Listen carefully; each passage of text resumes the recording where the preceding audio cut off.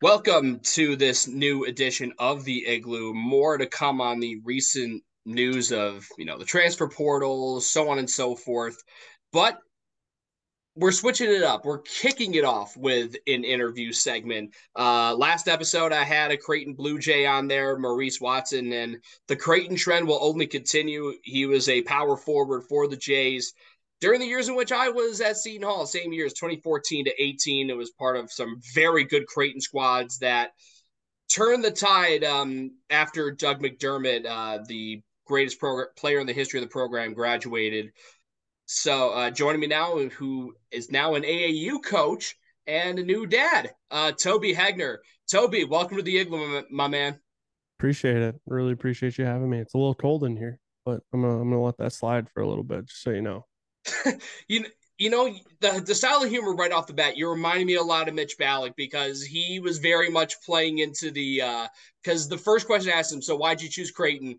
First thing he said is because when I graduate, I get to be on the Igloo. No, that's a funny story to not break right into it, but I've known Mitch since he was probably 13 years old. He was coming around Creighton and just really great kid and basketball player and always came to workouts and stuff in the summer to get better. And uh, I mean, Mitch is one of my guys, to be honest. So it doesn't really surprise me that he was a little bit of a clown. And That he sounds also exactly like invited me him. to dollar. He also invited me to dollar beer night, even though I don't drink, for the Well, atmosphere. well, you got to experience. Yeah, that's the atmosphere is what it's about, man. It's yeah, it's the dollar beers are nice, but dollar beer night's only an hour long before the game even starts. It's not like it's the entire game. People are getting hammered the entire time. It's still a basketball game at the end of the day, just with a little bit of cheap beer in the beginning of it. So maybe they're a little bit rowdier, I guess. But Yeah, you gotta it's an fuel them a little. experience for sure. Gotta fuel them a little bit to get in the game time mood and set the animosity. But so I mean, let's rewind it all the way back 9-10 years ago. You're a kid from the state of Wisconsin, and you're in the driver's seat to at 6'10". Essentially, you were almost like ahead of the time almost because obviously Steph Curry kind of accelerated with everyone becoming a shooter, but you were kind of ahead of your time. 6'10" guy who could shoot. Um, and that fit in perfectly with what Coach McDermott had set up at Creighton with a lot of similar guys like that. Was the decision easy to go to Creighton? What other schools were you considering? Yeah, geez. You know, back in my day, I really wasn't known as a shooter. I was a capable shooter is probably the best way to kind of break it down now, going into college. So realistically, I think I only shot like 23s my senior year of high school, and I was averaging 20 and 12 or whatever. So I was getting a lot of my stuff more done, within 6, 8, 12 feet and kind of going to work. So when I got to Creighton, I kind of learned my role quickly of what needed to happen and where I needed to be to play on the floor. And at times it was where I needed to go in the post and stuff like that. But majority of the stuff I was setting screens and guarding my guy and doing whatever I can and to help the team, be successful. And that's not always filling up the stat sheets. It's doing some of the dirty work, like knowing that you're a hall guy, be it battling with Angel for a little bit is it's a lot of work at times. So, that was kind of my job, and I accepted my job because I knew that's what would one, get me on the floor and play in big games, and it was two, it's what needed to be done to further my career a little bit. But I chose Creighton at a very, very early part of my career, just because I actually Creighton was the first team and first program to actually give me a chance and offer me. It was kind of a funny scenario. I was in the line at UNI's elite camp signing up with my dad, and McDermott called me, and they were in the Missouri Valley at the time, and he knows Jacobson really well, being that Mac was at Northern Iowa and all that. And I'm like, oh hey, yeah, how's it going, Mac? I'm sitting here at going to meet Ben here quick, and he's like, "Oh, what are you doing there?" I'm at the elite camp, and he's like, "Well, us here at Creighton want to give you an offer and give you the opportunity to play here as full ride scholarship." I'm like, "You're offering me in the sign up line for Northern Iowa's elite camp? And he's like, yeah, sure shit, I am. This is how it goes. And it was quite the experience, But all said and done, I think I had 20 or 16, 20 offers to choose from north, south, east, west coast, whatever you name it. And I actually committed pretty early in my junior season of AAU, which is obviously a big time to kind of pick up some of those later bigger named offers. But I knew pretty early on that Creighton was the place for me. They're in the Valley. I thought I could be successful in the Valley and have a really successful career and have a good time doing it while getting a good education while doing it. And I'm not too far from home, but I'm far enough away where I got to grow up and learn to fend on my own. So that's kind of what ultimately led to going to Creighton. I love the coaches, love the atmosphere. I mean, you can't beat playing in front of 17,000 people at night. I mean, there's not a lot of places in the country that give you that opportunity. So it definitely Omaha sold itself for me at least. And I think another selling point, granted, when you committed, Creighton hadn't yet joined the Big East, but I feel like watching from afar, was there a little added excitement to shift from okay, Missouri Valley? You obviously know where you're getting into, but seeing them play in this new league with a lot more exposure, I feel like that must have enticed you a lot more. I mean, it definitely was intriguing, but at the time, I just wanted to play basketball. I wasn't reading the newspapers. I wasn't reading the articles. Whatever Coach Mack and the coaches told me what's going on is what was going on, and I didn't think twice about it. As much as I want to tell you, yeah, it had something to do with it. You know, I knew going to the Mo Valley that I had a chance of having a very successful career at 6'10", being able to shoot it, and I wasn't the most athletic person in the world, but I knew how to use my body. But then moving to the Big East, it kind of took a 180 for me, and I kind of had to adapt my game a little bit, and guarding the four is not like guarding the four in the Mo Valley. It's guarding the five is even not like guarding the five in the Mo Valley. You got a lot better players that you're guarding, and I think there was four NBA guys on that Villanova team back in 2017, 2018, 2016 timeframe. So, it's that's just a whole different realm of basketball players that you're playing against every given night. So, um, I don't really think it played a role in it. I'm grateful for the opportunity. I'm grateful that Mac and the rest of the crew kept faith with me, throughout that period because I was a Mo Valley recruit. I could have they could have easily made that move and said, "Hey, Toby, see you later, buddy. I don't think you can make it," kind of thing. But they ended up fighting with me and teaching me and bringing me along the way and giving me some life lessons of adversity and fighting through for what you want and some stuff that I can never be more grateful for. And you really had to grow up pretty quickly. I mean, this was again year one post Doug graduating and moving on to the pros. And as a freshman, you got a lot of starts, and this was a team that you almost had your entire starting five, with the exception of Austin Chapman, gone. So for you to be assimilated into the starting lineup pretty early and often, I mean, what was that adjustment like? And I mean, tell me what it was like, going up against some of the bigs, some of the great bigs in the Big East, even Yeah. at that time with Stainbrook and Joshua Smith, so on and so forth. I mean, what kind of adjustment was there? And tell me about, just the experiences of, seeing all these Big East cities and big time arenas too. Yeah, no, I mean, I was fortunate enough that I redshirted my true freshman year and I was able to get a year underneath my belt and guarding Doug every day in practice and guarding Ethan Roddy, who you got to guard as soon as he steps across half court kind of guy. It's it definitely helped me grow up pretty quickly from a defensive standpoint. But once those guys left, they left a mark on that university that said, "Hey, listen, we don't want anything but success, and we're going to do whatever it takes to be successful." And that was a little tough for us that first year. I was about as consistent as a roller coaster is going straight. I was up and down as much as possible, and and you can't expect too much from a freshman who's kind of being dealt the hand that he was. And I really wish I would have taken more advantage of some of those opportunities. But yeah, I mean, the Beatty Steven my freshman year wasn't bad at all. I mean, Stainbrook was a bus and was a load himself. I was fortunate enough that at that time I was playing the four. But um, it was an experience. And you're right, I had to grow up pretty fast. I got slapped in the face real quick and said, "Hey, listen, you either get back up and you push back, or you just give up." And that wasn't really my mentality growing up. So it was a good life experience too, because there's plenty of times where you get knocked back down, and you just got to get back up and keep pushing forward, keep putting the left foot in front of the right foot, and keep walking. Kind of ordeal. So it was great, man. I love Chad, I love Jeff, I love all those dudes, Ricky Cracklow, Zach. I still communicate with a lot of those dudes back. That was over 10 years ago now, thinking about it, or 10 years ago almost. Exact. Pretty freaking close actually, which is terrifying. But I still talk to a lot of those guys. I mean, at weddings and stuff, we all run into each other, and it's a blast. I'm grateful for those not only the opportunity to play basketball, but to meet some really cool dudes.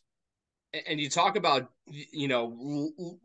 turning it in, laying down, waving the white flag, whatever metaphor you want to use. You guys started 0-8 in Big East play, and you could have easily phoned it in. But the thing is, you guys lost a bunch of close games. I think like Yeah, three or maybe even four 1 point losses.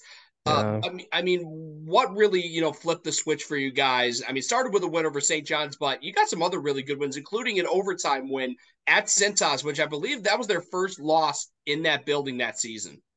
yeah. It was there was a lot of growth that year. I think we ended up losing at the end of the year like 7 or 8 games by less than 4 points.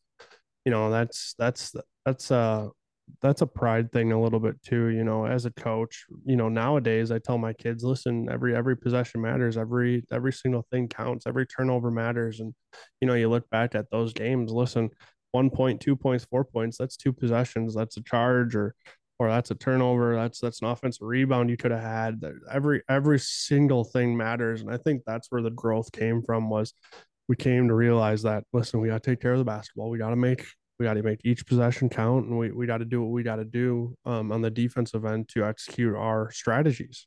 And that St. John's win was, I mean, it felt like we won the Super Bowl that day, man. And I was fortunate enough. I played really well that game. I think I ended up with like 21, and I think I had 4 free throws in the final 14 seconds to kind of seal the deal, and I went 4 for 4 kind of thing. So I was kind of riding high after that game too, and it felt good to get that win. And then we kind of just rode that wave a little bit, and again we were up and down a little bit, but we definitely matured throughout that season, and took some things that helped us grow for next season. Because realistically, we didn't lose a lot of parts going into my sophomore year, so it definitely helped us win some more basketball games moving forward in our careers.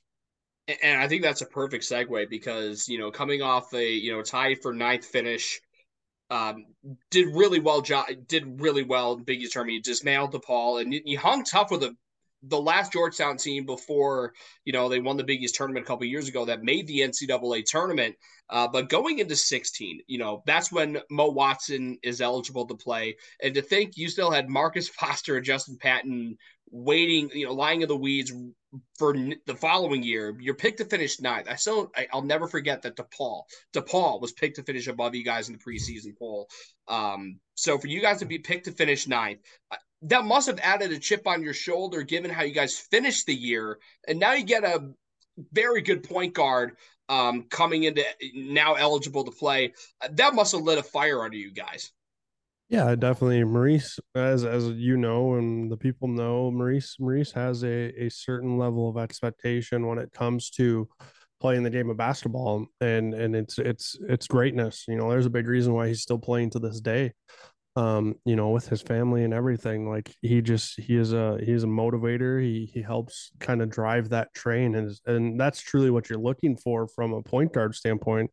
You're looking for a guy to be that floor general, and kind of help drive that bus, and move you guys forward. And I really truly think that bringing Maurice on helped us out a lot. And then you bring in transfer from Nevada, Cole Huff, who Oh, yeah. who brings a gigantic spark in his last 2 years. And it kind of foreshadowed me into a dark place personally as an athlete, being, a starter, and then you lose your starting role to this guy. And and then what do you do? It's kind of that moment again of, well, it's either you get back up or you shut up kind of scenario. And I just tried to be the best teammate that I could personally be, cheering on my guys, and doing whatever I took in a on a practice floor standpoint to then getting a little bit of minutes and doing what I can during those minutes and stuff. But it was a little bit hard to be picked ninth right there, but it definitely was a motivator, 1000%. Because I can guarantee you all summer long when we were in the weight room and conditioning and stuff like that, we were all chomping at the bit to be like, listen, we're gonna improve ourselves. And ever since pretty much that year, we haven't really looked back as a university. We've had some success, we've had some failures, but there's always been success in the Creighton program since then. Exactly. And again, obviously we all know 2020, that Creighton team was going to be in the NCAA tournament. And I mean, even without Zagorowski, he could have gone deep. But since 16, really haven't missed a single postseason since then. It all goes back to that 16 season. And the way you guys started Big East play was tremendous. I think you started 5-2 or something like that. And you got some good quality wins. You beat Butler at home. Yeah. Um, but after some, slipping and sliding, you lose three in a row to fall to 500 in the league. You beat DePaul, and the first big signature win. I know you beat Oklahoma in your freshman season, but Xavier meant a lot more because that's when Xavier, top 5 team in the country, and it's later in the season, so teams are more molded into their identity. But I mean, tell me about what that signature win was like. Not just beating a high-powered Xavier team like that, but holding them to, I believe, it was season low 56 points. It's a great feeling. I'm pretty sure was that a home game or was that Mm-hmm. I was gonna say I'm pretty sure that was a home game. It's always good to show up for the fans there in Omaha and give them an effort that they deserve. They're spending a lot of money to be there, and you want to put on a show for them every time you're playing and kind of be that entertainment for them.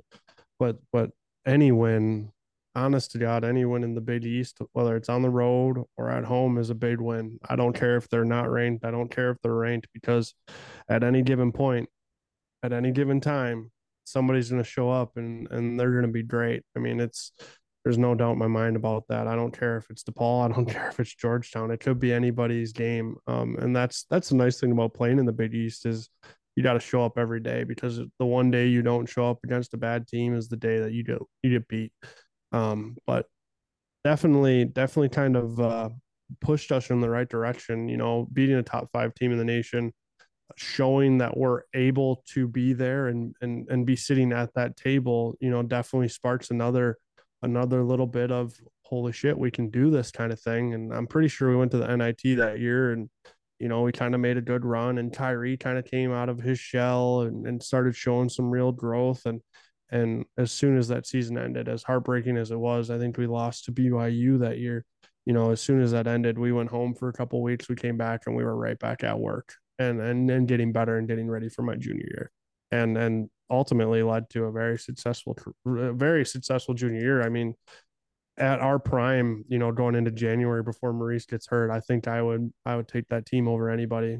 Realistically, you're talking you've got 5 starters, you've got a young freshman running center, but you've got 3 kids coming off the bench and Isaiah and Zach and myself who have starting we've all started games in our life. We've all been in the part of that big moment. So you have 8 guys with starting potential coming and playing against you every night. And truthfully, I think that 2016-17 team was probably one of our most dangerous teams. So before I get into 17, I I think these were only in place for 1 year. I need your take on the charcoal uniforms you wore in 16. Yeah, I've got it. I've got it upstairs. You should have gave me a heads up. I would have brought it down for you. Um, they're like they're almost black, but they're not black. Man, I love those jerseys. They just it's so nice to have alternative jerseys. Just because it just gives you a new look and it gives you a little bit new swagger kind of aspect to the game as silly as it sounds, look good, play good. That's the motto of every 18 through 24-year-old kid's life when it comes to collegiate sports. So, when Mac broke those out, I think the first time we wore them, we were in Vegas that year, and we were all like, all right, we kind of fucked with these. Let's kind of get to work with these. Um, but they're probably one of my favorites. I do wish we had the baby blue that they're rocking with more recently here in the last 4 years. I'm a little upset that I never got to be a part of that, but I definitely like the charcoal. It is just something about it that just makes it smooth. It just stinks. It only lasted 1 year, and it Yeah, just makes me sad because I mean your jersey sets are good, and like a charcoal, like I wouldn't have expected that. I'm pretty sure you guys wore that in the Big East tournament against Seton Hall, which yeah, great uniform matchup. Them those against those throwback jerseys, like the script yeah, logo from the early '90s, late '80s. Oh my god, a uniform matchup made in heaven. yeah. I definitely think now that Creighton's becoming more known and a higher power. They're getting a little bit more creative with their alternates when it comes to their jerseys. The baby blues have been nothing but great, but it'll be interesting to see if they go back with like the throwback from like the 90s or something like that, because that'd be an experience. That'd be pretty cool. So, from an as an opponent, I mean, which Big East teams had the best overall jersey look, or even a personal favorite jersey that you've seen on an opponent? Oh man, that's a tough one. I feel like everybody kind of has their go-to jerseys that are always pretty clean. That's one thing about the Big East is everything's clean, everything's great. I'm trying to think, I would probably stay away from the Butlers and the Providences. I don't remember them having anything too special. You know, Georgetown's always had a really cool jersey just because of the design patterns that they've had. But yeah, man, I don't know if I could break it down to even Seton Hall's the scripted. I really like those too. I don't know if I could break it down to any specific one, to be honest. I mean, Marquette's, they have the Yeah, we gold, don't talk and about Marquette. We're good. We yeah, don't no, talk I about them. mean, Yeah. I mean, I will say this though, and I hate the fact that they retired these. DePaul's red jerseys Mm, don't get talked about enough. that's true. I forgot about those. They definitely don't wear those enough. I mean, it was always black, blue, and white. Yeah, I they don't. forgot Yeah, I about think the they red wore the jersey. red maybe for a few years. I think they stopped wearing them. Like I think the last time they wore them was the Big East tournament 2019, aka well, no, because they had made the postseason. It was Max Strus's last game in the Garden as a Yeah. as a DePaul player. I But wonder yeah, if that was 18. Was that 18 or was that I think it was 19? Strus graduated in 19. I know they wore them on your senior day though. Yeah. Yes. I do remember that. And now I think about it too. Speaking of red and senior day, up until Oh, it could be the pink out maybe jerseys too. Pink out jerseys yes, are a classic. oh those But that just reminded me though, in terms of a senior day, up until I think it was last year, I think you guys had the biggest blowout win in since realignment. Your senior day 16, you beat St. John's 100-59. oh yeah. I mean, that Yeah, St. John's team, I know they were bad back then, but like, oh my God, it's like the Simpsons, like, stop, he's already dead. was that Mullins' first year? That might Yep. have been Mullins' first year. That might Mhm. be oh man, that's post Lav, I think. Yeah, that was actually kind of crazy. I forgot about that game. That's one of those where you just kind of forget about it because it was such an ass kicking. I don't even remember any of the St. John dudes on that team. Like I'm I can't even name one of them. I mean, dude, because I have a photographic memory, I can rattle them off because they had a lot of international guys. You had Musini and Ali Begovic. Oh, Um, Begovic. yeah, he's Well, intri- they had the other Italian kid too, the point guard. yeah, For Musini, yeah. You're right. That's what it was. and then Mavuika was from France. Trying to think of who else they had that was really stood out. Yakwe was from Mali, and he was one of those guys actually stuck Yep. under Yep. Mullen. But yeah, yeah, enough about that. I mean, 159. I still laugh about that to this day. Like, It's always fun when we broke 100, man. It just like just the offensive that was so much fun when we're just shooting the fuck out of it and just running people into the ground. There's no better feeling in the world. you did a lot of that. Speaking of in 2017, but Oh yeah. everyone talked about, oh, this team's gonna be good. They're third in the preseason poll, top 25 preseason. Like they're gonna be good. But the Wisconsin game was where you told the nation, nah. In the words of Tony the Tiger, we're great. You guys lost the Gavin game the year before in Indiana, but that Wisconsin game, and against the team from your home state, that must have had some extra meaning. Oh, absolutely. I mean, the Wisconsin game's probably one of the top. You probably do 5 key wins that year. I bet you Wisconsin's one of them for sure, just because it kind of puts our name back on that map. And being from Wisconsin, that game meant more to me than anything. And I didn't have a huge impact. I played defensively pretty well. Offensively, again, I wasn't filling it up, but I hit a huge three in the left corner. And I knew Nigel, I knew Sam Decker the year before, I knew Bronson Koenig, I knew all those dudes. Like I played against them all my entire lives. So, and they're a big reason why I didn't even consider going to Wisconsin. I just didn't have a click with them, or even considering waiting for the opportunity to go to Wisconsin. But to not only rub it in their faces of, listen, you're coming into our house, we're gonna make you work for it, kind of thing, to all my buddies, my high school teammates, all of them, texting me the day before, the weeks prior, listen, you're gonna get your ass kicked, yada yada yada. And I'm like, oh, just wait and see, kind of moment. But to hit that three in that corner, and I think I ran down the floor just talking all sorts of shit. And I guarantee I only had 3 points that game, but I was letting everybody know that this is our fucking time. This is our fucking place. This is it, kind of thing. I'm telling you word for word exactly what I said when I was running back down the floor. Because I think it And was a 2 point game, and that kind of expanded it to five, and we never looked back after that. and that I'm pretty sure that might have been part of a big run where I think Yeah. JP had a big alley oop jam where people got to see like this 7 footer, like he's a freshman, but this kid's really good and looking like a prime NBA first round pick, which he became like months later. Yeah, no, it was our coming out party for sure. And like I said, once we kind of put our name on the map, we didn't really look back, and we didn't plan on looking back.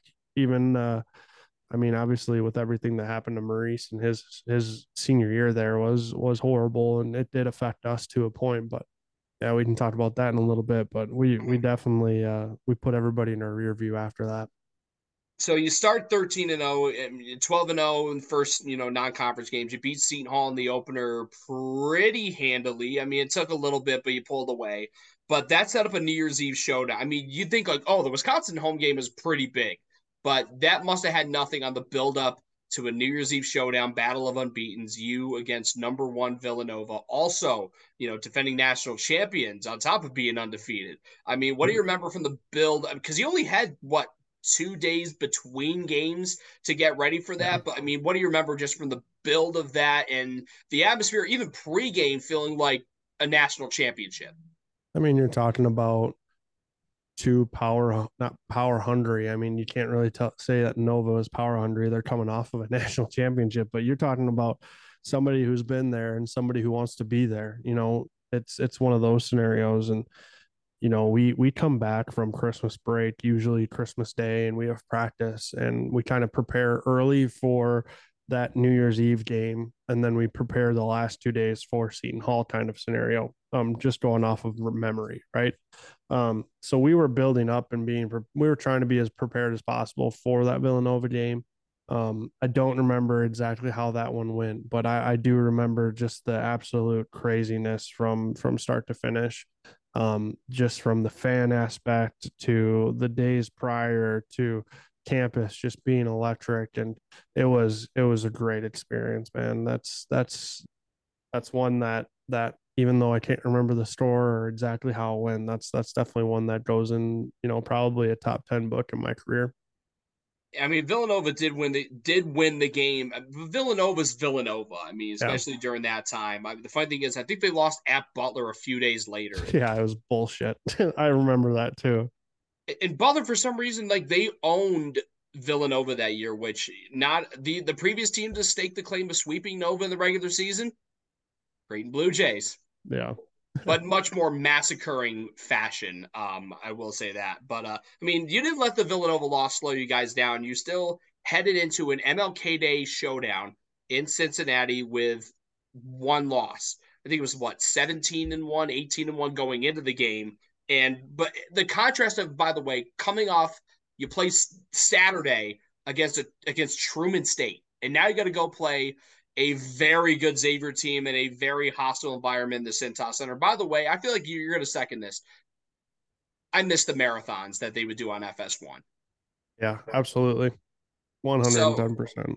So, and that was the only one that was on MLK Day, and then they just stopped it all together because it was on New Year's, the years prior to that. But you go to Cincinnati, and you're going up against a Xavier team that, again, they're hungry, especially coming off, I think, back-to-back losses. They had started, I think they were the last team to lose a Big East regular season game. They lost back-to-back games. They just brought Miles Davis back, and now they're hungry for a win. And you Mm. guys are looking for a big road win of your own. So, I mean, and that was just a emotional roller coaster between the highs and lows of leading, falling behind, and of course, your floor general going down. I mean, what do you remember just from that sequence? And Mo actually revealed that he actually suffered an injury earlier because he said it was incidental of knocking knees with Sumner earlier in the half, and then ultimately suffering that big blow on the end one, tearing his ACL. Yeah, no, it was a multiple injury thing for him, and I do remember that. But I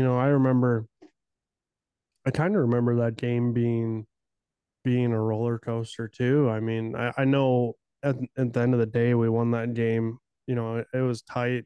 Actually, it was on my birthday that year, to be honest. Partially why I remember it, but it was emotional, man, because we felt like we had an opportunity to be one of the best and kind of start making a run here, and to have a guy like Wop who plays 25 to 30 minutes a game go down just is it's crucial, because you're talking about a guy who's averaging 14 and 6 or something. It's a huge blow to any basketball team when you lose something like that. And then everything that happens after that is also plays a role on, because we got people interviewing us about what's going on in his life and what happened and were we there. We never really kind of rebounded after that. And I'm not blaming Maurice one bit. He was dealt a shitty hand right there with, I do remember him hitting knees with Sumner, and then I do remember the and one and all of that. And it was just a shitty ordeal. And you never want to see somebody who worked so hard to go down like that, especially his senior year kind of thing. But it was quite an ordeal there, because I'm pretty sure we're coming off of a top 25 win against Butler after they beat Nova, and it was a statement game for us, and we knew that. And we thought, with WAP going down, if we still win this game, we still have an opportunity. Maybe we kind of use this to boost us forward here. But I still don't think after that we didn't really put it all together, which is a bummer, to be honest. I mean, he was number one in the nation in assists when he went down. I mean, Yeah, forget about absolutely. six. He might have been close to like 8 or 9 dimes a game. I mean, that's the I'd be he curious. making short kings proud, 5'10", and he's Yeah, going ham as one of the best point guards in the country, if not the best in the Big East. But most people forget you guys won that game. And of yeah, all people, Marcus Foster, you could expect him, even Justin Patton. But of all people, the guy that stepped up specifically in Mo's place, Isaiah Zierden, the senior journeyman. I mean, you talk about being the best teammate and waiting for your turn almost. What was it like to see your own teammate Isaiah, being put in that spot and then capitalizing on it in the best way? yeah. It was a pretty. I'm pretty sure Z played a really great game when Swap went down. I know he played big minutes and stuff like that, and I remember hitting a couple big shots during that game too myself. But Isaiah had one of those careers too, where it was just a roller coaster. Right? It's his senior year too, and he went down 2 years in a row for his knee and stuff. That's years that you don't get back. And you're just fighting to be healthy, and you're fighting to play for just to play the game you love again, and to be pushed aside. And I'm not saying he was pushed aside. I don't really know a better way of saying it, but to bring in a point guard like WAP to replace like an Austin Chapman, and you're taking some minutes away from a guy like Isaiah. And it's the ultimate team guy, right? Like you said, I mean, it's no different than Zach Hansen, or you could even debate myself. You have three guys who have starting potential, who are willing to sacrifice minutes and sit on the bench for the betterment of the team, and to come in and pull like a second string boost instead of a second string drought, I should say. But That was that game was nuts, man. I know the Cintas. I remember the Cintas Center was just in awe. As soon as WAP went down, there was a glimmer of hope for them to win that game, but we continued to get back up and we continued to fight back. And I'm almost positive we went to like a 1-3-1 or something, and it threw them off a little bit. It was a crazy ordeal, man. That was a nuts game. That was that's a And to crazy th- game. I would and have to to go think back and watch that one to be honest. and to think that 2 weeks later, Xavier's starting point guard, Edmund Sumner. Oh, it's ridiculous. That was a year of it.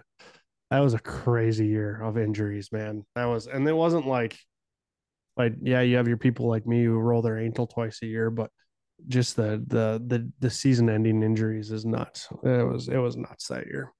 I, Because and yeah, to think that you come off that win and then think kind of flatlined because I think the other news regarding Watt like that came in like February, but before that, Marquette comes into your house and hangs 100 on you, and then Georgetown. Let's be. I mean, I don't know.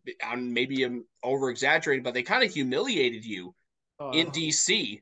absolutely, 1000%. They Georgetown was always one of those places where we just never were able to put it together on the road at Georgetown. In my 5 years, I'm pretty sure Dougie's senior year, we didn't even win at Georgetown. I think my senior year was our first win at Georgetown since joining the Big East. Like, it's crazy. No matter where people are finishing in the conference, you got to bring it every night. And I think that slipped on a little bit when it comes to the Big East Conference. I mean, it's really hard to navigate an injury situation like that where he's your floor general, and now your new starter is a freshman who finally finished his college career last year in Davion Mintz. But you got to give him credit and everyone credit because yes, there was a learning curve and an adjustment period, but during that end of the regular season, you guys still got some good wins. You won at Butler, which Yeah. not a lot of teams did, especially that year. You beat DePaul by like almost, I think it was a 35-point win. But towards the end of the year, you figured it out again and got, even though you lost to Marquette in the regular season finale. I mean, tell me what it was like to have the kind of run you went on in the Garden, where you were down at halftime to Providence, blow them out in the second half, and then I mean, you want to start with that, and then talk about that game in Cincinnati, highs and lows. The game in this Big East semifinals, like it was that times 100.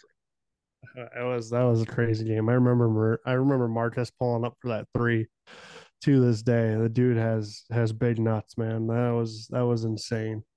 Um, yeah, that run was amazing. I mean, from a team aspect, it was almost like we were putting the puzzle back together. Kind of, we were broke, we were shattered, and we were just fighting to survive, kind of thing. And then we kind of went on a little bit of run. I like you said, I think we beat Providence, we beat Xavier, who are you look back at the last 10 years of the Big East, you're talking about a top fifth, top. I mean, they're probably a top 25% in the Big East from a finishing standpoint. I mean, they're consistently fighting for first place. Those are huge wins for us, no matter where they were at in their seasons then. And then you add I think Nova, obviously, I don't remember the score, but I think they ended up beating us by double digits or whatever. But that run we had there ultimately gave us a tournament berth and another shot at postseason life. And obviously we ended up playing a dud out there in Sacramento, but to play Rhode Island in the first round. But that game against.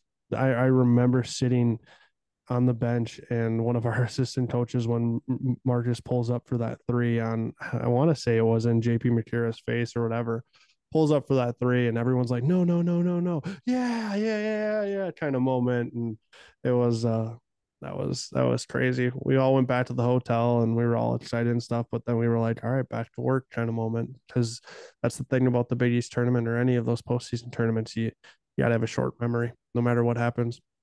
So I think I interviewed Marcus 2 years ago. Apparently, he said that he kind of had it in his mind. I think once he crossed half court, that he was going to pull up. Maybe not that early, but he was going to pull up. It doesn't shock me at all if that's what he said. So you have the disappointing end to your junior season. I mean, if Mo's healthy, you guys go second weekend bare minimum. That's at least my take on it. Yeah, But now absolutely. you gotta shake off the cobwebs. You lose JP to the draft. Obviously Mo graduated and missed him for the rest of that 17 season. But 18, you guys kind of got discounted again. I think fifth in the preseason poll, but you still have Marcus, Kyrie, yourself, Davion, who is a year older and a year wiser at the point. And of course some sharpshooter freshman from Eudora, Kansas, who we mentioned earlier. And now you Well, you got got Martin Kroppel yeah. starting in the middle. You again started off well, even though it didn't age well. The win at Northwestern was kind of what got the gears going for you guys. Like, yes, we lost a lot, but we're still a damn good team. Yeah, going off of, reverse it 6 months from that Northwestern game, I wasn't healthy at all my junior season. I was fighting injury the entire time. And as soon as we lost that game in Rhode Island, I was meeting with surgeons probably the next day, figuring out where I can and when I can get into surgery, to get my ankle fixed and looked at. So I was actually that entire summer, I was out. I had complete reconstructive surgery in my ankle. And I was micro picked and all this stuff in my ankle to try and get me healthy, and I was fighting recovery for a lot of that summer. I don't think I got back until October once practice started, and that was even a stretch, and I wasn't doing a whole lot, so there was a lot of unknowns still. I mean, you had Marcus and Kyrie, but if you want to put me in that boat a little bit, I was still a lot of uncertainties of where I was going to be at and if I was even going to be able to kind of go. But at the end of the day, I did what I had to do to get ready for my senior year because I wanted to be there with my guys. Marcus and I have a really good relationship. To this day, we still check on each other and talk about raising families and all that kind of stuff. And I know for a fact during that senior year, my now wife, my girlfriend at the time, and I were living together, and we were babysitting baby Jazz, who was just a little baby back then for Marcus, so there was a lot of uncertainty going into that season, but I wouldn't trade it for a thing in the world, to be honest. I think what we did, even though we lost in the first round, we kind of proved the world wrong once again, you know. So it was again another up and down year, but I definitely think we kind of started we put another building block of success towards, the 19, the 20, the 21, the 22 now seasons for Creighton guys that were coming in now. So and going back to that Northwestern game, that's a hard one for me to talk about because I went down early in that game. I fought so hard to get back to at least enough healthiness to just play. And I ended up playing. God, I can't think of his first name, but I know his last name was Payne. I think I had 4 of our first 6 points, and I was like on one of those moments where I'm like, all right, I'm good, like I'm back, let's get at it, and I'm about to fuck this dude up for 40 minutes kind of mentality, and he was a lefty. He ended up going to his left hand all the time. That was the scouting report. He was going to his left, and then one time he actually, first time in a year and a half, he goes to his right hand for a hook. I come down on his ankle, and my left ankle just blows out, and I'm sitting there, and after you roll your ankle you can move it, and it's not stiff, like you still have a little bit of mobility left in it, but Yeah. man, I couldn't move that thing. It felt like a 80-pound brick was just sitting there, and I'm sitting there, and I wasn't crying quite yet, but I looked Mac in the eyes and I'm like, I'm done, dude. I'm done. Like I've never felt this before. Like this is a whole new experience for me. I think I broke it. I'm like, I'm 6 weeks at least, 8 weeks at most. And we were like all jumping to conclusion. And Mac, he's patting you on the chest saying, don't worry about it. Things are gonna work out. Things are gonna work out, kind of thing. And we ended up winning that game. And, you know, obviously it was hard for me personally, but I was so excited for the guys. The locker room was just jazzed. There was a great bit of energy going on in that locker room after that game, and something that could easily boost us forward. But that next day was scary for me, going back to the MRI machine and then getting all that stuff figured out. Luckily enough, it was a severe high ankle sprain. Wasn't broke. Probably would have been better if it was broke. Um, but I think that was only, it's gonna blow your mind, but I don't know how much you know about my career, but I was only out for like 10 days kind of thing, which is kind of unheard of from a high ankle sprain. But it was a crazy 10 days for me. Like I'd wake up at 6 o'clock and I'd be in the training room getting ice and heat and walking on the underwater treadmill. And then I would go back to my apartment and I would do my homework and I'd come back and I did another session of treatment, and then practice would happen. Then I would stay for another treatment session, and the training staff wouldn't be there late at night or whatever, but one of the teaching aides would come back in and let me do another session. I was doing therapy probably 3 4 times a freaking day for those 10 days, just trying to get back healthy, because I wanted to get back on the floor with those guys, because I thought there could be something special with that group still too. So I had to mention this because you brought it up earlier. The first time you finally won in DC against Georgetown, and you went absolutely ballistic. I feel like for you, it's like the MJ from The Last Dance, and I took it personally. Like Yeah. we've never won in Georgetown. Like nah. I'm not leaving without a win in DC. And not only did you go there and win, I mean you essentially got payback for losing by 20 the year before by just pounding them into pieces. I mean, was there part of you like, yeah, if I got to score 25, 30 points or whatever it was, I'm going to do it to make sure we win this game? Yeah, I think it was that was Marcus and I were talking, being seniors and stuff, and Tyler Clement, being he was a walk on, throughout our entire time and was a senior with us. But we were talking about how we've never won here. The night before we were at dinner, and we're like, we never won here. We got to go out and get this one at least one time. We need to start, showing that we can play out here in DC and stuff. So there was a little bit of motivation there for sure of hey, we haven't gotten one done here. Let's be the first team to get one done.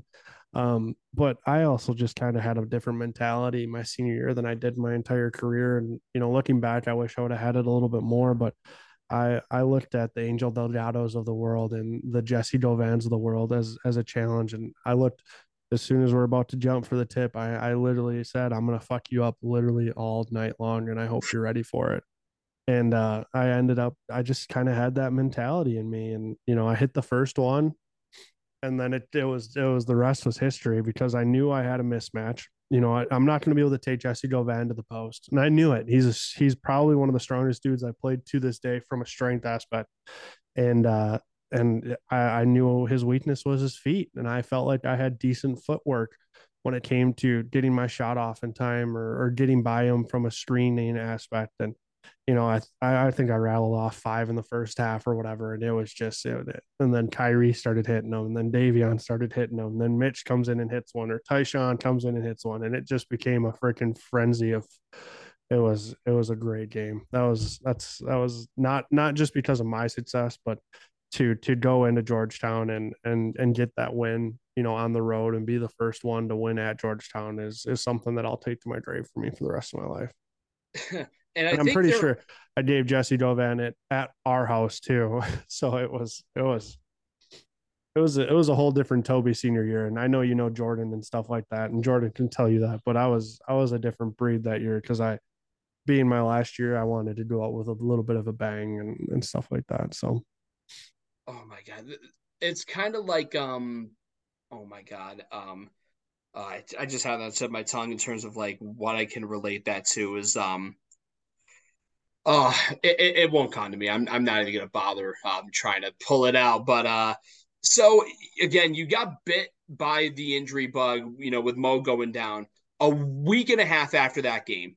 You're playing Seton Hall at home, yeah. and Martine Crumple, same thing. It's like the one position that you kind of need just to hold everything down, like point guard the year before. This time, it's your starting five, and he has a major knee injury of his own. Grant, you still beat the brakes off Seton Hall. I was so mad at that game because you guys were so good. Seton Hall played like shit.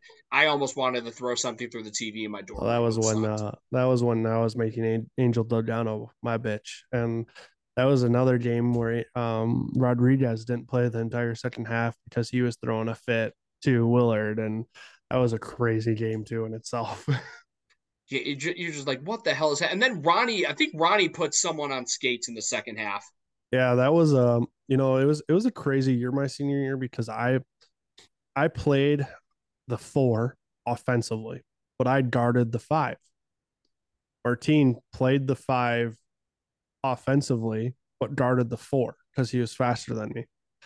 So it was kind of a weird ordeal that we were kind of working with between me and him and just that team. But when Martin went down, it became a different kind of aspect of, okay, well, now we're bringing in Ronnie, who had a great end of year junior year right there. He comes in and it's almost like we don't skip a beat kind of thing. We lose a couple, but we win. We have a huge couple wins, and we bring Jacob Epperson off of his red shirt to bring in some minutes because, there was a little bit of inconsistency my senior year just because of my injuries and stuff. And, I was having issues with my feet all year. So there were some days, where I'm at Georgetown and I feel great, but there's some games where we're playing Villanova at home and I don't feel great, and I'm a foot or a step slow, and we needed somebody else to kind of fill in, and Jake Epperson was more than willing to give up his red shirt and come in and give us a spark that we needed, and Ronnie came in and gave us a spark that we needed. It was feeling like it was, even though we lost another guy in January, it felt like Almost there to was the still a day. chance. Yeah, it's disgusting. Like, it scares me. I'm pretty sure since I've left Creighton, I don't watch any games around my birthday just because it was 2 years in a day, or 2 years or a year in a day, or a year and 2 days, or Mm-hmm. whatever between it or whatever. And like, if there's a game ever played, I don't know if you know this, but at DePaul's old facility, it was like the Legion Center or whatever. All state arena. All state, thank you. Grant Gibbs gets hurt freshman year, my freshman year. Somebody else got hurt a year later in the same facility, and then a year later, Isaiah Zierden tore his ACL a year later from Grant Gibbs getting hurt, and then another year later, somebody else got hurt, and then my injury at Northwestern was in Yep. the All State Arena. Like, I will never watch a freaking game being played on that floor ever again. Thank God they're never doing that again, because I think that's just retired, and the only things that happen there is like Monday Night Raw.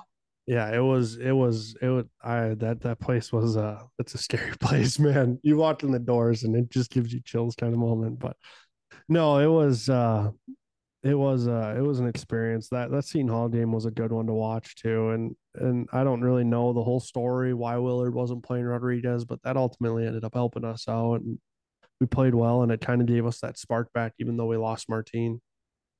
And speaking of, in terms of like speaking injuries into existence, I mean, that arena is the same place where Edge speared Mick Foley through a table on fire. Yeah. Yeah. Good God. I mean, I know way too much about wrestling, dude. It's ridiculous. Stone Cold Bret Hart was in the same building too, so Yeah, that place is it was crazy. I don't like that place at all. I feel like for you, that also reminded me, you had a stretch in early February. I feel like it must have been a major upgrade for you to play at Wintrust compared to Allstate Arena. Yeah, it was absolutely. I mean, the wind trust was state of the art at the time. It wasn't amazing like, oh my God, this is the bee's knees kind of thing, but it was definitely an upgrade from where they were at for sure.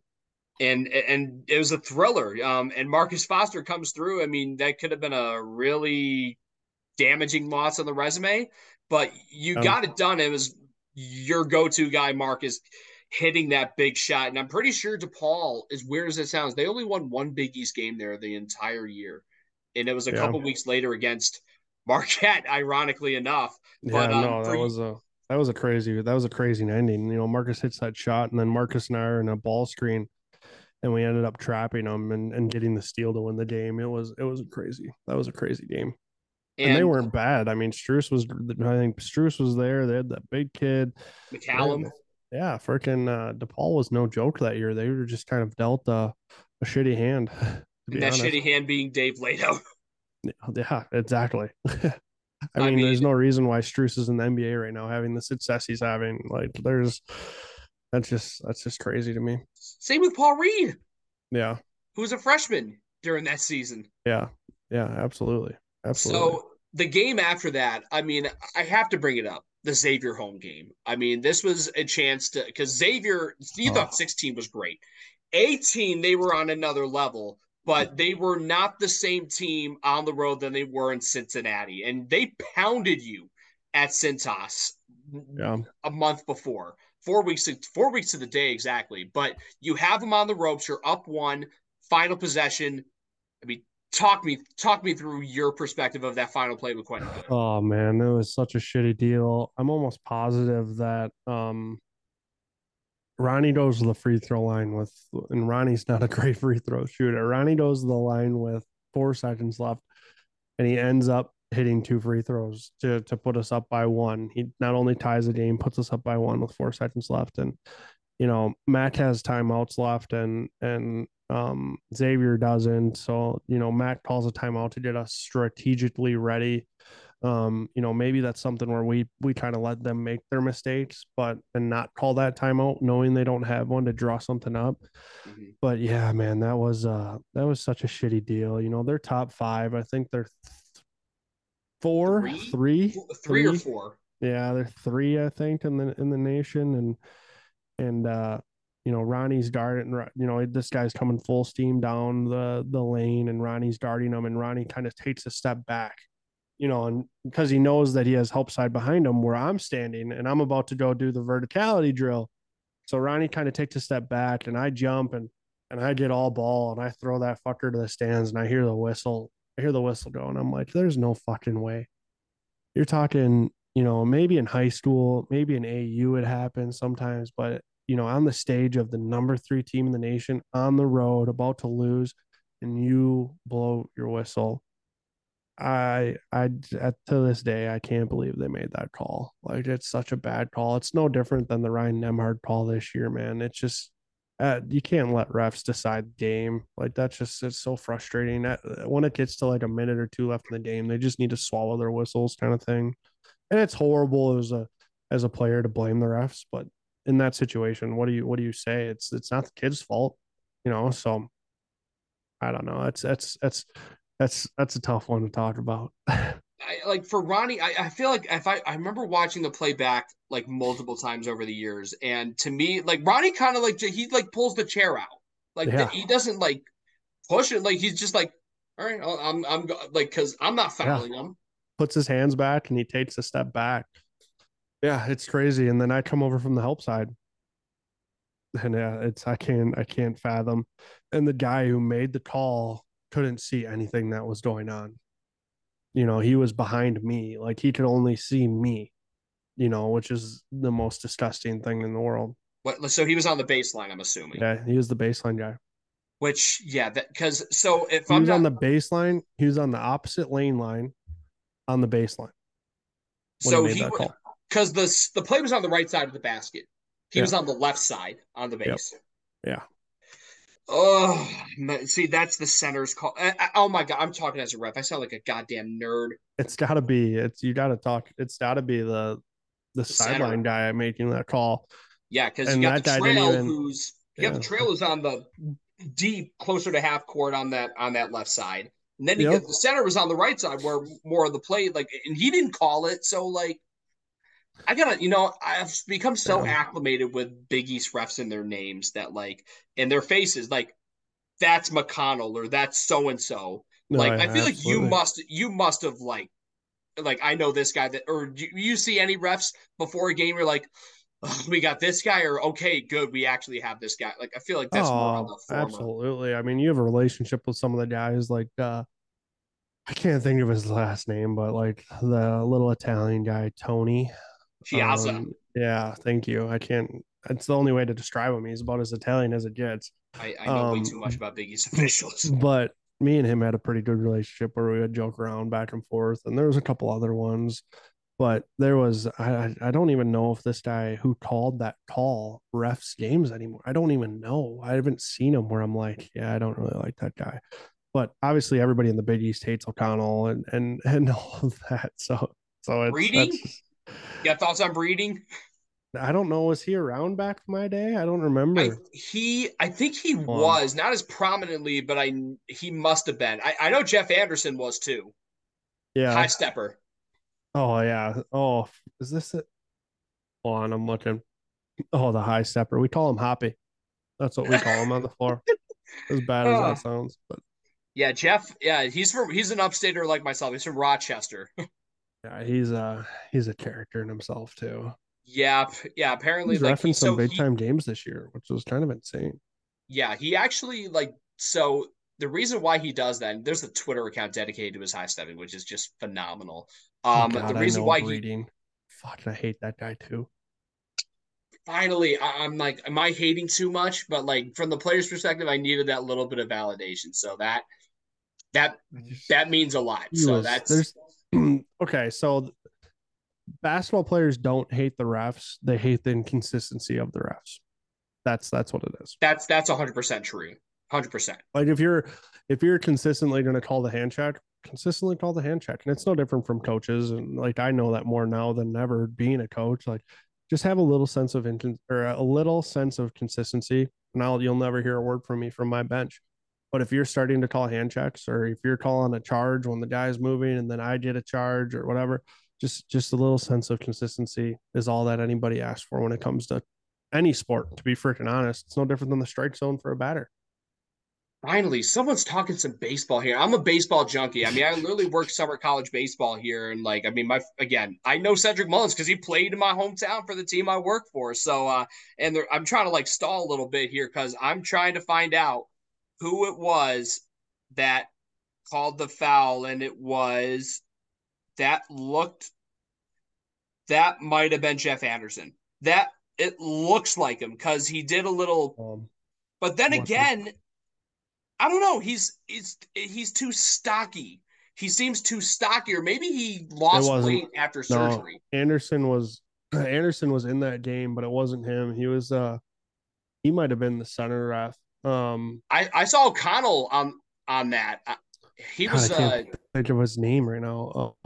Big East ref. you could probably like if you look up like on the Creighton schedule, like from that time, like in the box score, it'll definitely 100% show official info. And Oh, I, you're saying Creighton versus Xavier, 2018. yep, Mm. I'm digging. I am like this is live. For those that are listening after the fact, after this goes live, this this is live research happening, and I'm getting to the bottom of this. Bingo! It was Evan Burrows Oh, I'm looking him up. I'm looking him up. because yep, I knew O'Connell, and then Pat Driscoll was also on that game.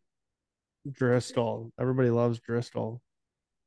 Don't tell that to one of my St. John's people I follow, Frank. Oh Don't tell that to him yeah, that was definitely him. because I know what O'Connell looks like, Yeah, and that's such a shitty deal, man. Because that's a huge win for us. I mean, you're locking in NCAA tournament bid, and we're fortunate enough to beat, we're the last team to beat Villanova that year at home. In general, we were the last team to beat them that year, but that game got us the bid that we needed to get into the NCAA tournament. But that win against Xavier helps us in that aspect for sure. That's helps your seed line. I'll tell you that much. But absolutely, instead of I being a mean, 9-8 and playing against Kansas State, it was probably not ranked correctly because of injury. We just, again, I feel like we just got dealt a shitty hand, and we didn't. I played personally decent in that Kansas State game, but we definitely didn't play to the best of our abilities in any of the NCAA tournament games that I played in. so it must have been, especially coming off. Essentially, Creighton fans will say that, and I know they still do. They got screwed in that game 5 years later, but how it must have been really satisfying to have an opportunity 2 weeks later to play Villanova. And this time you get it done, and this time also, I mean, Marcus was great, but for Mitch to have his freshman year defining moment where boy becomes man, Yeah. um, that must have been something where you got to rag the freshman on. You might haze him a little bit, but like in the moment like that, you raise him on your shoulders and give him his Rudy moment. Oh, nobody was hazing Mitch. I wouldn't allow that, and you can Uh, ask from that. like just not hazing him, more No, like I know ribbing. what you're saying. I'm just poking fun. I got you. No, it was one of those moments. I remember going into that game, Marcus, Tyler, and I, before our last practice ended, we all looked at each other and looked at the guys and said, "Listen, this one means a lot. We can get this done. You know, they're beatable. We've seen it." Um, and you know, our mentality right before we went out for warm ups that game, we all got together and we said, "Listen, we're gonna get it done tonight, and we're gonna act like we deserve to be here. And we're not gonna go jump on stands. We're not gonna go pump up the crowd. We're gonna stand in line. We're gonna shake their hands, say good game, and we're gonna go celebrate in the locker room, kind of thing." And little did we know, we foreshadowed a little bit, and we ended up winning that game. And if you watch it, it's nobody on our team's really freaking out or having a moment of holy shit, did that just happen? We all got in line, shook their hands, and went to the locker room and ended up having a good time after that. But because we felt like we deserved to be in any game, we felt like we could beat anybody. We felt we could play with anybody. So we definitely, and part of that was, I think Seton Hall, as bad as this is, I think Seton Hall beat Villanova that year, didn't they? And there's a video of Angel Delgado Oh, that was the or no. So the year before, Big East Rodriguez semis. jumping on. Yeah. So the year before in the Big East semis, what happened? So the year before in the Big East semis, I think what you're talking about is Angel missing a chippy, and he went down to the floor crying. Josh picked him Oh, up. that's Oh not wait, it. It no. Oh, was. I know what you're talking about now. Desi got hurt in Providence. I don't even think that's it either. Hold Like, on. cause I know we lost twice to Villanova. That I know. There was a video that surfaced of Angel Delgado and Rodriguez and all them dudes getting up on the scores table and hyping up the crowd after a huge win that year. I'm almost positive it was, Hmm. yeah, it was you guys. You guys know you beat Villanova that year, by the That way. actually no, dude, I know for a Or fact we no, that because we was lost by 20 one well, in overtime. Like who did they 2017, might have 20. beaten? I think it was my freshman year where they got on the where they started getting on the tables. Might have been. No, it was that year. I'm telling you, it was that year because we watched that game as a team and we said, listen, we're not going to be that guy. We're not going to be that guy. We're not going to be that team that does that because and it's as silly as it sounds. We wanted to set a precedence that we deserve to be here kind of moment. But I'm pretty sure it was. You're gonna need to send me a link to that, either the video or the image, because I know the video of like they would like get on the scores table. I think Angel put on like a lobster head. Not Yeah, I don't sure. remember because was that 2017, 2018? I don't I'm know, pretty man. sure it Like was that year. Well, it's yeah, hearsay, but whatever. No, we're in sidetrack. But yeah, no, we were it was just one of those moments where we're like, we deserve to be here, we deserve this moment, yada yada yada. We're not going to rub it in anybody's face, whatever. And we ended up winning that game crazily in overtime. And but yeah, that was kind of what kind of pushed us to. I think we beat Seton Hall, a week later or whatever too. So it was a huge ordeal for us. I think we beat. No, now I'm all confused. Hold yeah, on. no, because no, your senior Nope. day was the game after that. Yeah, it was DePaul. That's what it was. Yeah, with those red jerseys. Yeah, it was. Yeah, there it Telling you is. those jerseys were tough, man. They were, especially with those the blue stripes, like the blue ah, Yeah, I the swear to trim, God. the blue trim was a nice touch. And I then swear we played. Um, was it 17? That was 17, 18, wasn't it? I don't yeah, because I think yeah, DePaul was your senior year in It yeah, was. It that was was. 18. Yeah, I kind of like a low key. I'm like an Oh, we encyclopedia from. lost. We beat Villanova at home on the fourth. Then we beat Seton Hall. We beat. No, this is why is this giving me the wrong freaking schedule, dude? Yeah, I don't know, This man. app is ridiculous. It's throwing me off. Hold What do on. you look? What are you We're looking at? resetting. ESPN? We're resetting. What are you looking at? ESPN? Okay, we got number one No, that was yes. So we got number three Villanova. and then we had DePaul. Yeah, I'm looking at the right one now. Okay, Yeah, that's because definitely we 2018. yeah, That's right up the alley. that was ridiculous. No, I'm on the Creighton website, which is great. Ah, yeah. So yeah, I mean that's where I was pulling up the information to finally get the Well, I info. want to Like know who did Villanova lose to that year? Providence? It might have been Providence. Villanova lost. They were number one, Oh, they it and might then have they been Butler. lost. It might have been Butler. Okay, it might not have been Hall. We got to figure. I need to figure this out. Yeah, I know who they lost to. They lost to Butler. They lost to Providence, and they lost at home to St. John's somehow at home. And like St. John's was still like winless in the league when that happened. Schedule 2017, 2018. Yep. So yeah, I mean, I remember watching the Nova game at Butler. Like I think Paul It had to have Jorgensen, been Providence. It had to have been Providence because yeah, no, I because they saw just lost to Providence a like week prior, 10 days before. yeah. I remember I watched that too in my dorm. Actually, wait. Oh yeah, I did watch that in my dorm because it was Valentine's Day. Seton Hall Xavier was next, and then Seton Hall scored 65 points in the second half and still lost by 12. Yeah, no, that's what it was or whatever. Whoever they just lost to, they were jumping on the score table and they were just and good for them, right? But we wanted to kind of set a different attitude towards it of listen, we deserve to be here kind of moment. It must have been Providence, which kind of made sense because they were kind of clowns that year, to be honest. And then we Speaking of, lost. We ended up losing to them. oh my God, you were literally Oh you my just alley god. ooped that to me. The Big East tournament game against Providence. Uh, Oh I hate to do that to you. I mean, yeah, I'm sure but you do. it was a thing like Providence though. I don't know how the hell they did this, and I think they're still the only team that's ever done it. Playing three consecutive overtime games in that tournament. It started with you guys.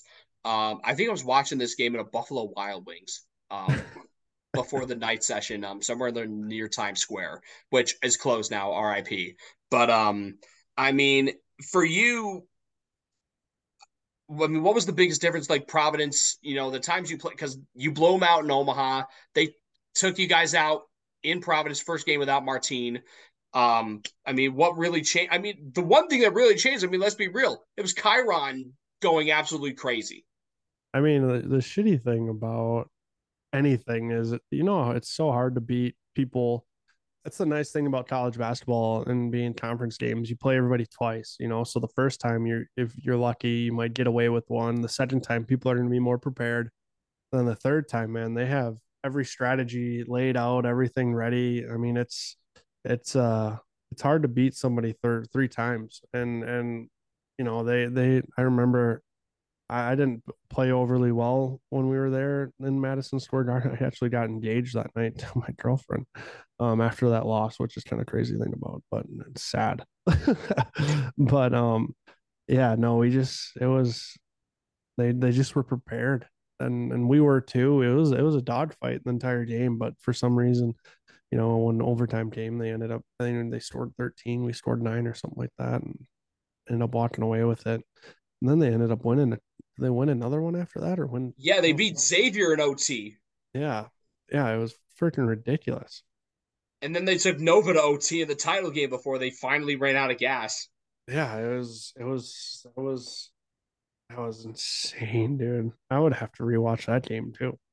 I don't And remember that one that and the much. thing is, like, yeah, Chiron went absolutely ballistic that whole weekend. It started with you Yeah, guys, and then he yammed in that Xavier game, and I think the end of that game too. I think Makira got called for a charge to foul out, and that was that. But man, like, and just by the way, that brings me to another point.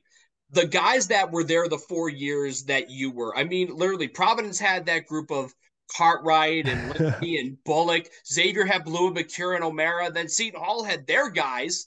Like yeah, dude. It was. that class from 14 to 18, elite. I can't imagine. I like the 19, watching the 19, 18, 19, 19, 20 years. Maybe it wasn't much 1920, but I definitely thought after 18 it kind of went down a little bit. And that's no offense to anybody, but that's just my personal opinion. But I felt like it because I like you're saying, we had dudes in the league like from Blewett, who was just a sleepy, just he was, and then you have Foster, and you've got Angel, who's leading the nation in rebounds and has the most rebounds in Big East history, and then you add Jesse Dovan, who is a potential NBA kid, and there's another couple kids on that team who Yeah, wasn't Keelan great. Martin at Butler too. You have Struess on DePaul, who could go off for 40 any given night. Like the Big East, and it's kind of getting, not that it's not getting back to that, but it was that 4 years was kind of insane, to be honest. And I feel like for you, like you get sick of like, oh, I get Angels got to see one more year of Angel. Like we got to see one more year of Keelan Martin and Yeah, the long, even Josh Hart when he came back for his year. You're like, oh, we got to see him one more time. yeah, absolutely. I mean, Caleb Martin was a dog, and then you added who was the other dude that came to Butler to play Weidman, with him? Yeah, no. Well, you had Wyman, and then you had another guard who was pretty good. Jorgensen. Well, Jorgensen was like he was just known as like a sniper kind of. I don't Um, remember who it was, but there was two or three dudes on every team. You know, it wasn't like there was just one guy, and then you had Spellman and fucking he's over in Europe or China or whatever, having a freaking career right now, and Villanova. But like I said, you had Villanova that year had four top first and second round picks, maybe five. I don't even freaking yeah, know, because man. There I was mean, you added Pascal getting drafted the following year, but yeah, DiVincenzo first rounder, Brunson can't believe he went to the second round. I made fun of him in college, but now I love him and Josh Hart on the Knicks. yeah. It's and Josh was insane the year. Like it's there was and Mikal Bridges, and you don't know what he's doing in the league nowadays. I mean, that 18 team was kind of nuts. That yeah, the class of 18 again, I will ride it. And there were some guys that dipped early, like Isaiah Yeah, from Seton Hall. yeah, absolutely, I mean, absolutely. and to think like, oh, I'm just being biased because that was the same grade I was in. Like, no, these guys ruled. I mean, like try put that class up against what maybe the class of 2020 with Marcus Howard, Miles Powell, and then Shamori Pons was in the same grade, but he dipped a year early. Yeah, that was yeah. Good gosh, I never really kind of reminisced on that. That's kind of nuts. And that's the great thing about the Big East. You know, you get a bunch of one and dones in all these other leagues and with these specific schools, but you see guys 4 years in a row, and you sometimes you get sick of them, but you look back on it now like I battled with those guys for 4 years, and There's yeah, definitely a sense of pride of listen, I played against those dudes and stuff like that, and there's definitely a sense of doubt of I wish I was that dude nowadays, right? But you know, just with the injuries and stuff that I had to deal with, and I don't know if you knew this, but there's not a lot of people that did, but I got shot up with lidocaine before every game, so my ankle was physically able to work, and you know, and I was not the healthiest dude my junior and senior year, but I tried to make the most out of it, and you know that created some long term effects of where it ended up probably ending my career a little bit earlier than I wanted it to be. But looking back at it, it's been a great decision for me. I have a great life, great wife, a little bit of a family now, and coaching basketball and teaching kids the game I love and stuff like that. So it all happens for a reason, right? So can't be too mad about it. yeah, and which brings you to the point of when you lost to Kansas State, it's always hard to take off the uniform for the final time, but Yeah, I can't even imagine how much more painful it was watching the events that unfolded shortly thereafter with UMBC. Like you could have like that could have been us. yeah, the shitty deal is exactly it could have been us, and you can't live the world on what ifs, right?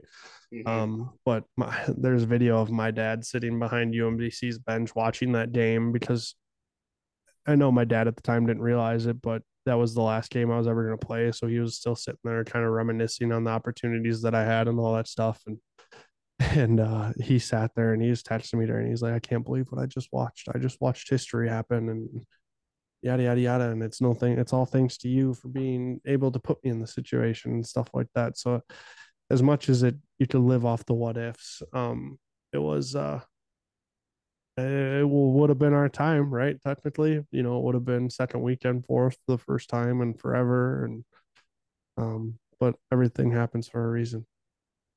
And let's segue into, the everything happens for a reason. You segue to 5 years later. You have a family now. Not only are you married, you have a baby boy, and you're coaching AAU now. I mean, it must feel weird to be on that side of coaching.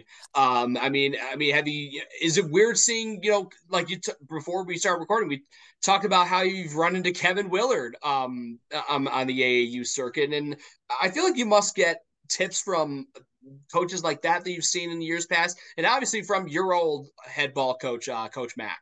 Yeah, I mean, I run into Mac all the time, and we'll sit there and we'll talk real quick and talk about life and what's going on with him and his family. Because I was there for a big part of his, family growing up with his daughter going through high school, and being there with Dud. And I have a good relationship with Dud to this day. Where before I left Omaha, we would go golfing a couple times and stuff like that. But you know, there are so many connections out there, from a basketball standpoint, that gives me an opportunity to kind of, give these kids an opportunity that I'm trying to give them, because at the end of the day, the Wisconsin Playmakers gave me an opportunity back in my day to play on a great team and give me the opportunity to play collegiate basketball. And I'm just trying to give that opportunity to other kids now, and give them a little bit of motivation and a little bit of a couple life lessons about being a man, and growing up and being good people more than great basketball players at times too. So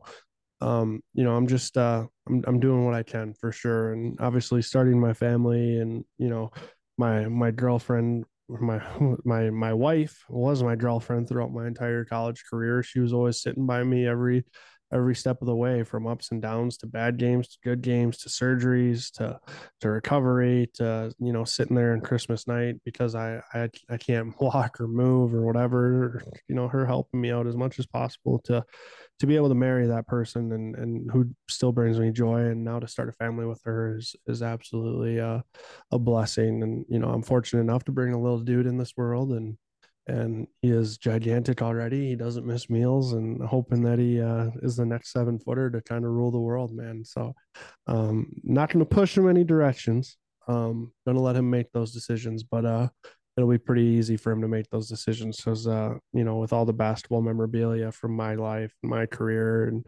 coaching and stuff, it's definitely going to be pretty easy for him to pick up his first basketball once it comes time.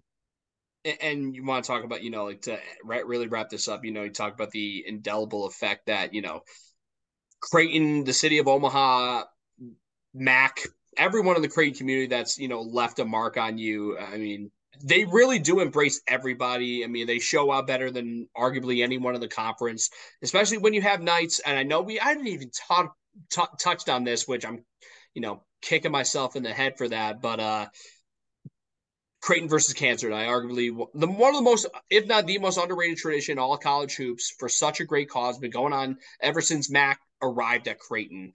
I mean, I definitely want your thoughts on that tradition, playing for something bigger than yourself, and the importance, and realizing that importance. You give back to the community now. You give back to the game you love with coaching, and obviously, I definitely want to round it all out and end this. Definitely want your thoughts on what playing at Creighton, your connections there, and of course, obviously at large, the effect what the playing in the Big East has taught you in your playing career, and now the grand scheme of your life.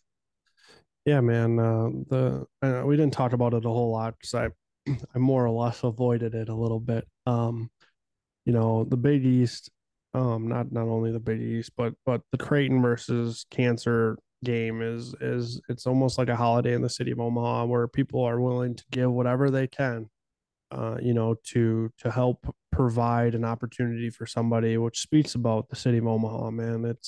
It's one of those unbelievable things. I would almost, we were joking about dollar beer night before this whole thing kind of took off, but the paint out game is one where I'm like, that's something you gotta be a part of. You gotta stand there with all them people holding those signs up. I'm doing this for who, and in memory of this, And it means a lot to the players and it means a lot to everybody because we all know somebody who's fighting through it and going through those tough times. And part of my senior year roller coaster was my mom being diagnosed with breast cancer that year. And I'm not really sure how many people know that or whatever outside of Creighton and Omaha, but she didn't tell me until after that game. Like she knew for a month beforehand and all that. So that game hit a little bit harder, after the game when I found out my mom's kind of dealing with that. And I flew home to be with her for the surgeries and stuff like that and with the recovery. And then her flying to New York City to watch me play possibly one last time and all that. The opportunities that the Creighton versus Cancer game gives to people, just a little glimmer of hope in a really dark time in their lives. And that's all you can wish to be as a person. As a human, you want to be that light for somebody, whether it's your kids or your wife or your husbands or whoever it might be. You want to be that glimmer of hope. And I feel like that paint out game really is a light in a really dark time for a lot of people. And I couldn't be more proud of being a part of that. I've got my paint out jersey and my paint out shorts and everything sitting up in my closet, still freshly. They've been hanging ever since that 2018 game. And it still means a lot to me to this day, and it means a lot to my family because of what we were going through at that time and such. But it means a lot to everybody in the city of Omaha and even people around the world. But you're right. I think that that's one of the most slept on traditions in college basketball. To be honest, what Mac's doing is simply unbelievable. And so last but not least, I mean, the overall, what did your time at Creighton, and obviously at large, what were the biggest lessons your time at Creighton and your just the life lessons you learned just playing in the Big East, on and off the court? What are the biggest lessons that you've taken with you, since you finally hung up your sneakers, graduated, and what does all of that mean to you, in the grand scheme of life 5 years later? Yeah, man. Obviously, there's a lot of lessons, and Mac does a really good job of doing that. But sorry, I got wet the old whistle for this one. Um, you know, going to Omaha as an 18-year-old boy and leaving Omaha as a 24-year-old man really speaks on the city of Omaha and what it developed in me and created for me. Um, I believe that most of my growth as a man happened in Omaha, and that's a lot because of the people that were around me, from Coach McDermott to Coach Murfeld to DeVries to Lutz to all those guys that are now coaching Division One basketball themselves. Those people, those mentors really taught me the importance of family and taught me the importance of, getting the job done and doing it successfully and doing it the right way. There's no reason to cut corners and take the easy way because that's what everybody tries to do. Nobody likes taking the hard way. Um, the biggest life lesson that was given to me. Um, I can't stress it enough. And I tell my kids this that I coach all the time. Listen, you're gonna get knocked down, you're gonna get punched, you're gonna get ran over, you're gonna something in your life's gonna happen where you don't feel like you're able to get back up. But when you surround yourself with people like Marcus Foster and Martin Krampel and Tyler Clement, Kyrie Thomas, when you surround yourself with people who want you to be successful, they're going to help you get back up and help you get back in the right direction and push the right direction. And I think the biggest lesson that I've learned is to surround yourself with people that want the same thing. They want success. They want to push you to be your best person, be your best self, be your best father, be your best role model, be your best coach, whatever it is. If you surround yourself with the people that are respectful and push you towards your goals, you have nothing to be worried about when it comes to life. No matter what life throws at you, you're gonna be able to push through it because you got the support and well being of those around you. And I've said this so many times on my show. What makes the Big East great? It's not just the student athletes you see on the court, as performers for the league and for the fans, but it breeds so many great people. And credit, Val Ackerman putting in some of the programs like freshman fundamentals and even like Big East networking events for business to get them ready for life after collegiate athletics. And what does that all mean in terms of breeding all these great people? It breeds people that take those life lessons and carry them out. And Toby, you definitely are one of those guys. It's funny how I heckled you in college. I know we talked about it. Which, by the way, the sign I made your junior year, which I'm stunned you still remembered it. Michael Scott likes Toby from HR more than Toby Hegner, which I was very close. I wasn't sure if you would understand the reference from The Office. I was like, Toby, first question, who do you think you are? Yeah, no, man, it's crazy, and I appreciate the compliments because I do pride myself on being a good man and a good husband and a good father. Obviously now, so you know what the Big East gave to me was a lifetime of experiences that not a lot of kids get to live, and I can't be more grateful for that. No matter if my career ended the day I walked off that floor we lost in Charlotte, as sad as that day is, I still can't be. It'd be wrong for me to not be grateful for what I've done and where I've been and where I'm gonna go eventually. With my life, who knows? My son, like I said, could be a 7 footer, and he could take me around the world someday too. So, it's grateful for everything that the Big East gave to me, and you don't get a whole lot of conversation with those Big East people, but at the end of the day, all I can do is say thank you for the opportunities, and thank you to the university. Obviously, Matt giving me an opportunity because I was a 6'10" skinny kid from Berlin, Wisconsin, who had a population of 5,000 people, and we had the ride your tractor to school day kind of thing. We were we're a small school I'm from a small area and a small school to live the big city dream and to do what I did and play in front of thousands and millions of people on TV. It's just something that you dream of. So to fulfill that dream, it'd be wrong of me to not be grateful for that. And I mean, Toby, I mean, in terms of being grateful, dude, I mean, it's funny. I hit you up not long after, like, I ran to Jordan Scurry at the Big East tournament earlier this Jordo. year, and yeah, because I remember I saw you like the tweet that where he tweeted out that the fact that we linked up, and I'm like, you know what?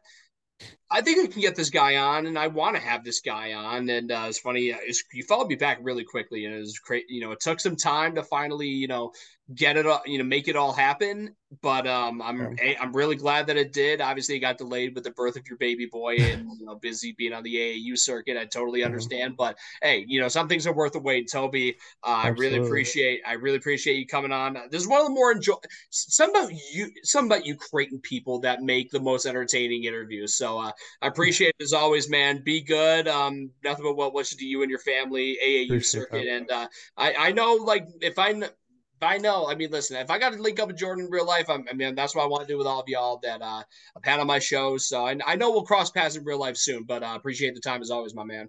Yeah, eventually, man. We're one of those things that I want to do cross off my list is, when we go to New York, we don't really get an opportunity to kind of just hang out and enjoy the city and stuff like that. So hopefully once little man gets big enough, we're gonna make the trip out to New York, and Jordan's my guy. I mean, he'll forever be my guy for the rest of my life. So I'm happy that you got to meet him and hang out with him for a little bit because he's him and Mitch they're world class people.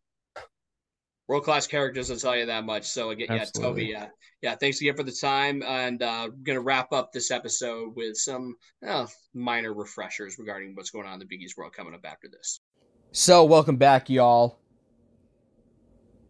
Not a lot has happened over the past week around the Big East, but the stuff that has happened pretty noteworthy.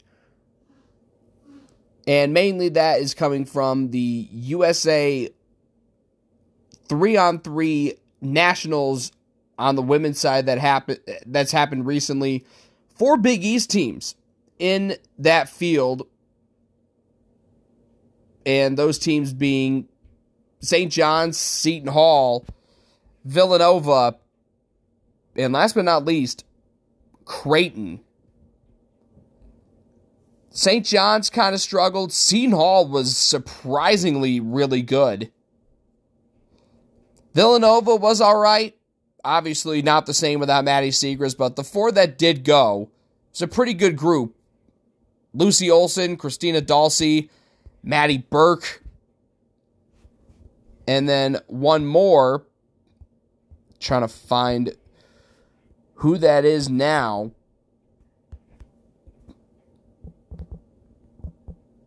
And it was, wait for it.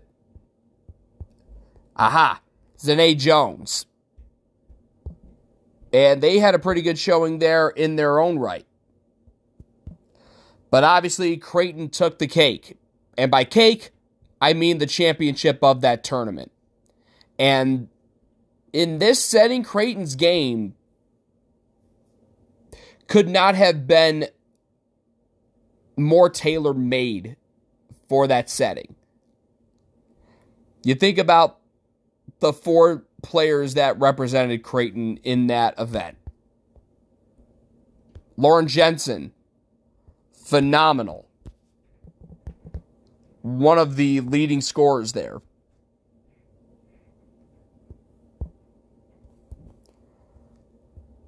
And then you add in really the other pillars of that group who are going to be seniors. Molly Mogensen, Morgan Molly, the tournament's most outstanding player, and Emma Ronzik. And they were really, really good in this tournament. They beat some of the very best, including a Big East rival. And who was that team?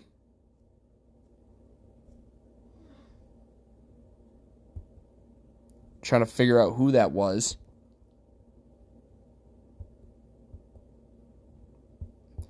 Gonna do some digging here. Well, I'll tell you what. Lauren Jensen led all scorers in this tournament with 48 points.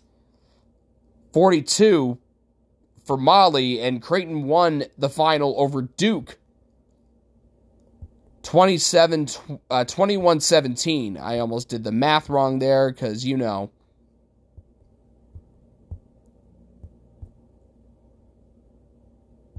Let's see who Creighton beat. Ah, yes. Creighton exacting a little revenge on Villanova. You know, it was like a little over a month, almost 2 months in the making, but hey, revenge is a dish best served cold. And by cold is because it naturally gets cold over 2 months, almost. But congrats to the 4 horsewomen of the Creighton Bluejays. A fantastic 4, if you will, of Jensen, Mogensen, Molly, and Ronzik. Now, I was kind of debating if I was going to talk about what happened with Bob Huggins in the news. Especially with it being so recent. But I won't do that. Why? Well, first of all, I want to develop a better opinion on it. Secondly, this episode's already run a long time with that interview that you just heard with Toby Hegner. Not to mention, Bob Huggins isn't coaching in the Big East anymore. I know that his comments concerned Xavier fans, and they were about Xavier fans and using a homophobic slur. Which I don't need to tell you that because you already know this. But I just won't go into it yet. Do I plan on saying something about it? Probably. But we'll see. But that's going to do it for this episode of the Igloo. Plans for the future? Well, TBT's coming up in just a couple months. Hopefully going to generate some content from there. You know, get you ready for TBT. You know, there's going to be another TBT regional at Cintas in July. So definitely want to get somebody from Zip 'em Up to talk about it, on that subject, since I just brought up Xavier with the whole Bob Huggins situation. But I just want to thank Toby Hegner once again for just a fantastic interview. I know it's a long one, but, if you got a long commute, if you're going to work, or maybe you're traveling on the road, or whatever, if you got some time to kill, and you want to hear a really good interview, just raw and real, this is an interview you want to listen to. Thanks for tuning in, everyone, and I'll catch y'all next time right here on the Igloo.